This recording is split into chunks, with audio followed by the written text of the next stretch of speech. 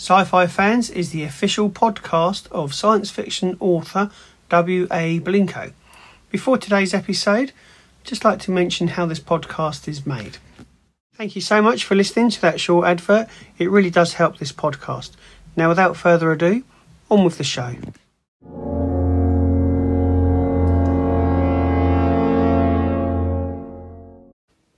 Hi and welcome to Sci-Fi Fans, the podcast of movie trivia. This episode is all about the 2000 film X-Men, one of the best superhero films in my opinion. The cast includes Hugh Jackman, Patrick Stewart, Ian McKellen and Halle Berry. It was also directed by Bryan Singer. Made on a budget of approximately $75 million, it would go on to gross nearly $300 million worldwide. X-Men introduces legendary characters for the first time onto the big screen. Characters such as Wolverine, Rogue, Cyclops, Storm and Professor X, Magneto and Mystique.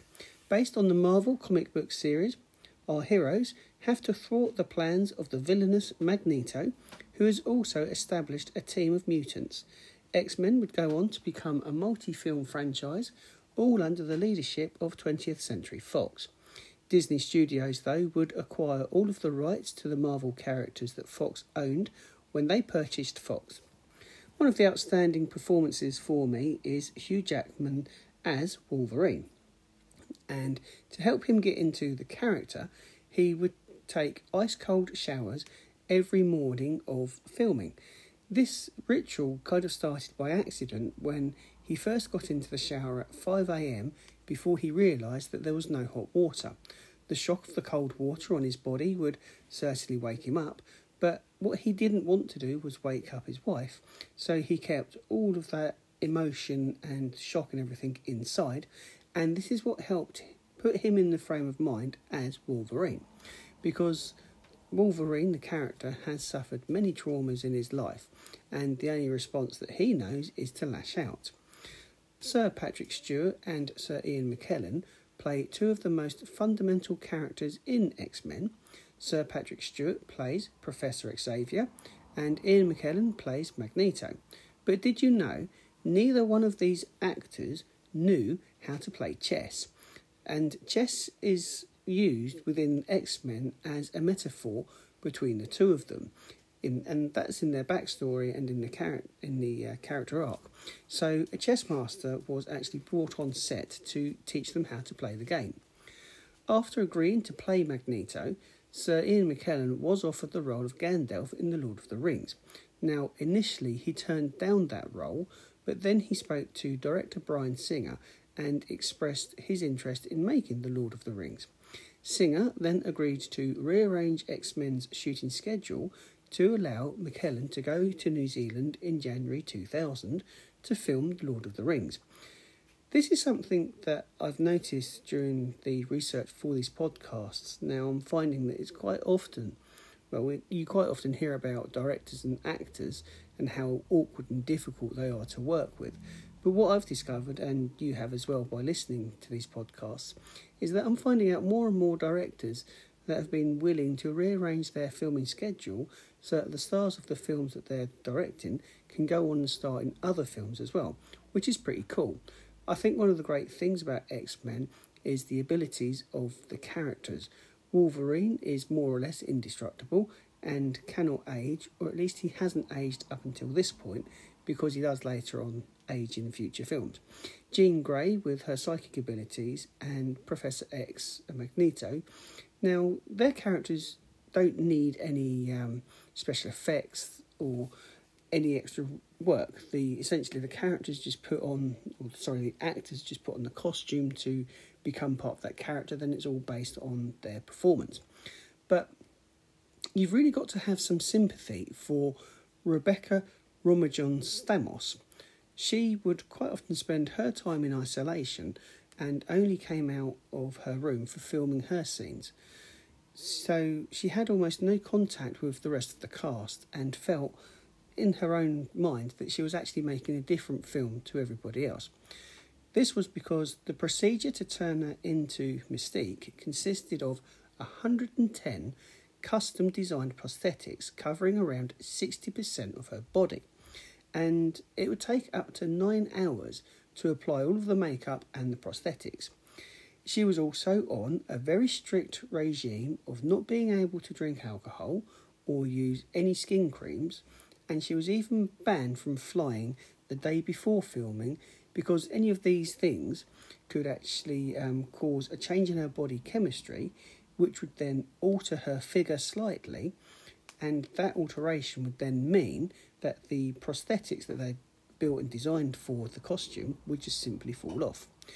She did make up for this though on the very last day of filming, and to celebrate she brought a bottle of tequila on set, which she then shared with the cast and crew during a filming break. Unfortunately for her though, she was filming the scene where Mystique is fighting Wolverine. Rebecca Stamos was sick and the vomit was blue in colour and went all over Hugh Jackman. Oh dear. Now, speaking of Hugh Jackman and Wolverine, in the comic book, Wolverine is 5'3". That's even shorter than me. Whereas Hugh Jackman stands at 6'2". Now, I can't think of anybody else playing Wolverine. Likewise, for me, Patrick Stewart is Professor X. Bryan Singer also considered Patrick Stewart to be the only actor who could play Professor X. Now, this was despite being put under some pressure because other actors were considered by the studio. But Bryan Singer stood firm on his decision. Bryan Singer is also a big Star Trek fan, and although originally he turned down X-Men 3 times, dismissing comic books, he didn't believe that they would make great films. But what actually changed his mind was he was actually given some books, and he read the X-Men comic book and found the stories and themes of prejudice and discrimination compelling, and that is what finally made him agree to do the live action film. But this did not stop him from banning comic books from the rest of the cast, and the reason that he gives for this is that he didn't want the cast members to be influenced by the characters from the comics after they'd read them. However, the cast read them secretly anyway. One actor was given a crate of comics to read because he'd never heard of the X-Men, and that was Patrick Stewart.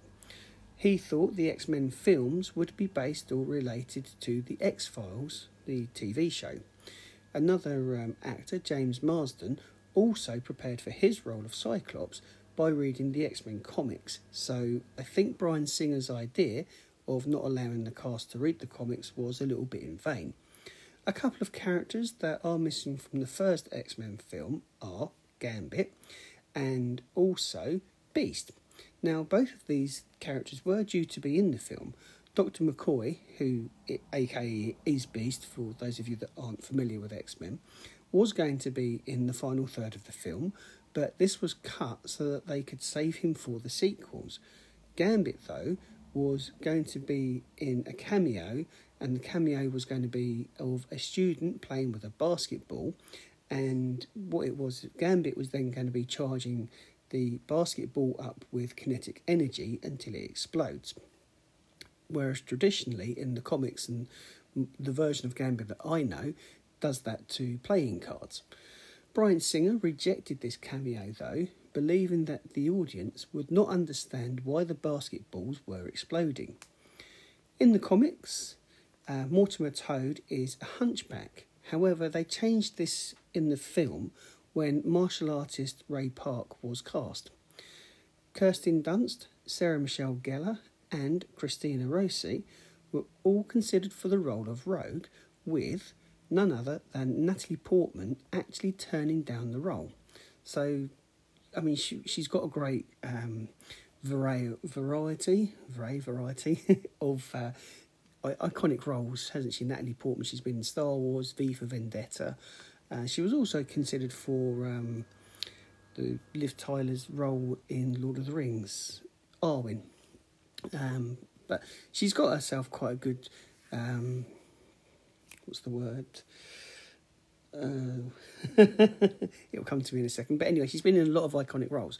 So to have added X-Men would have been something, as she would really be the essential sci-fi comic book actress. But she turned down X-Men, unfortunately.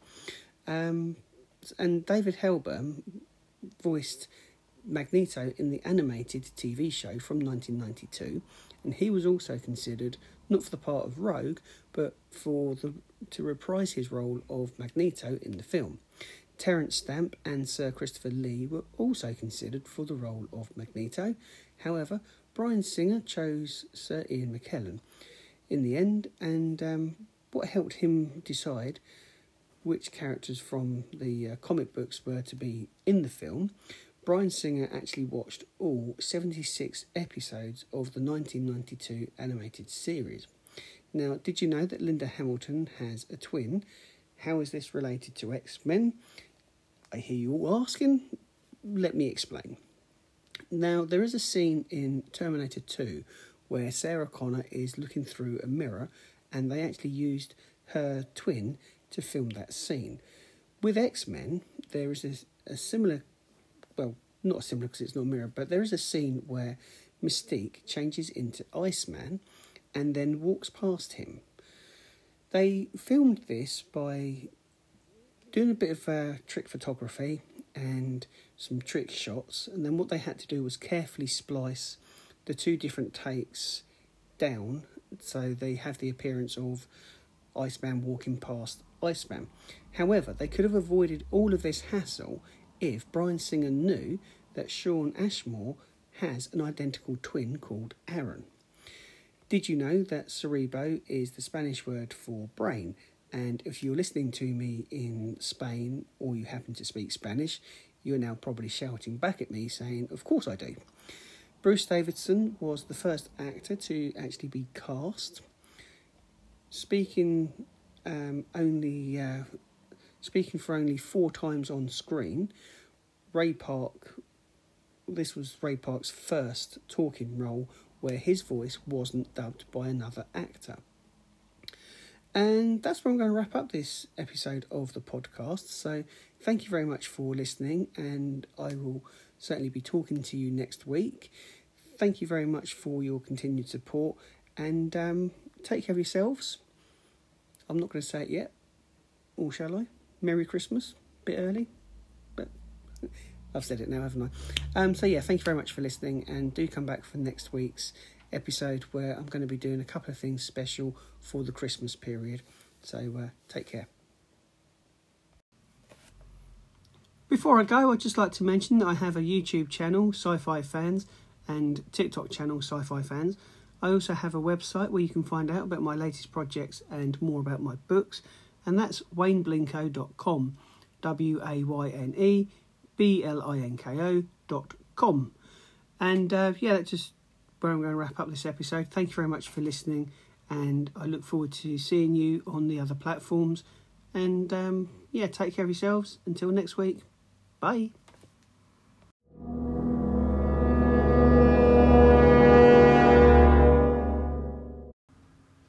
All information in this podcast episode is researched by myself, Wayne Blinko.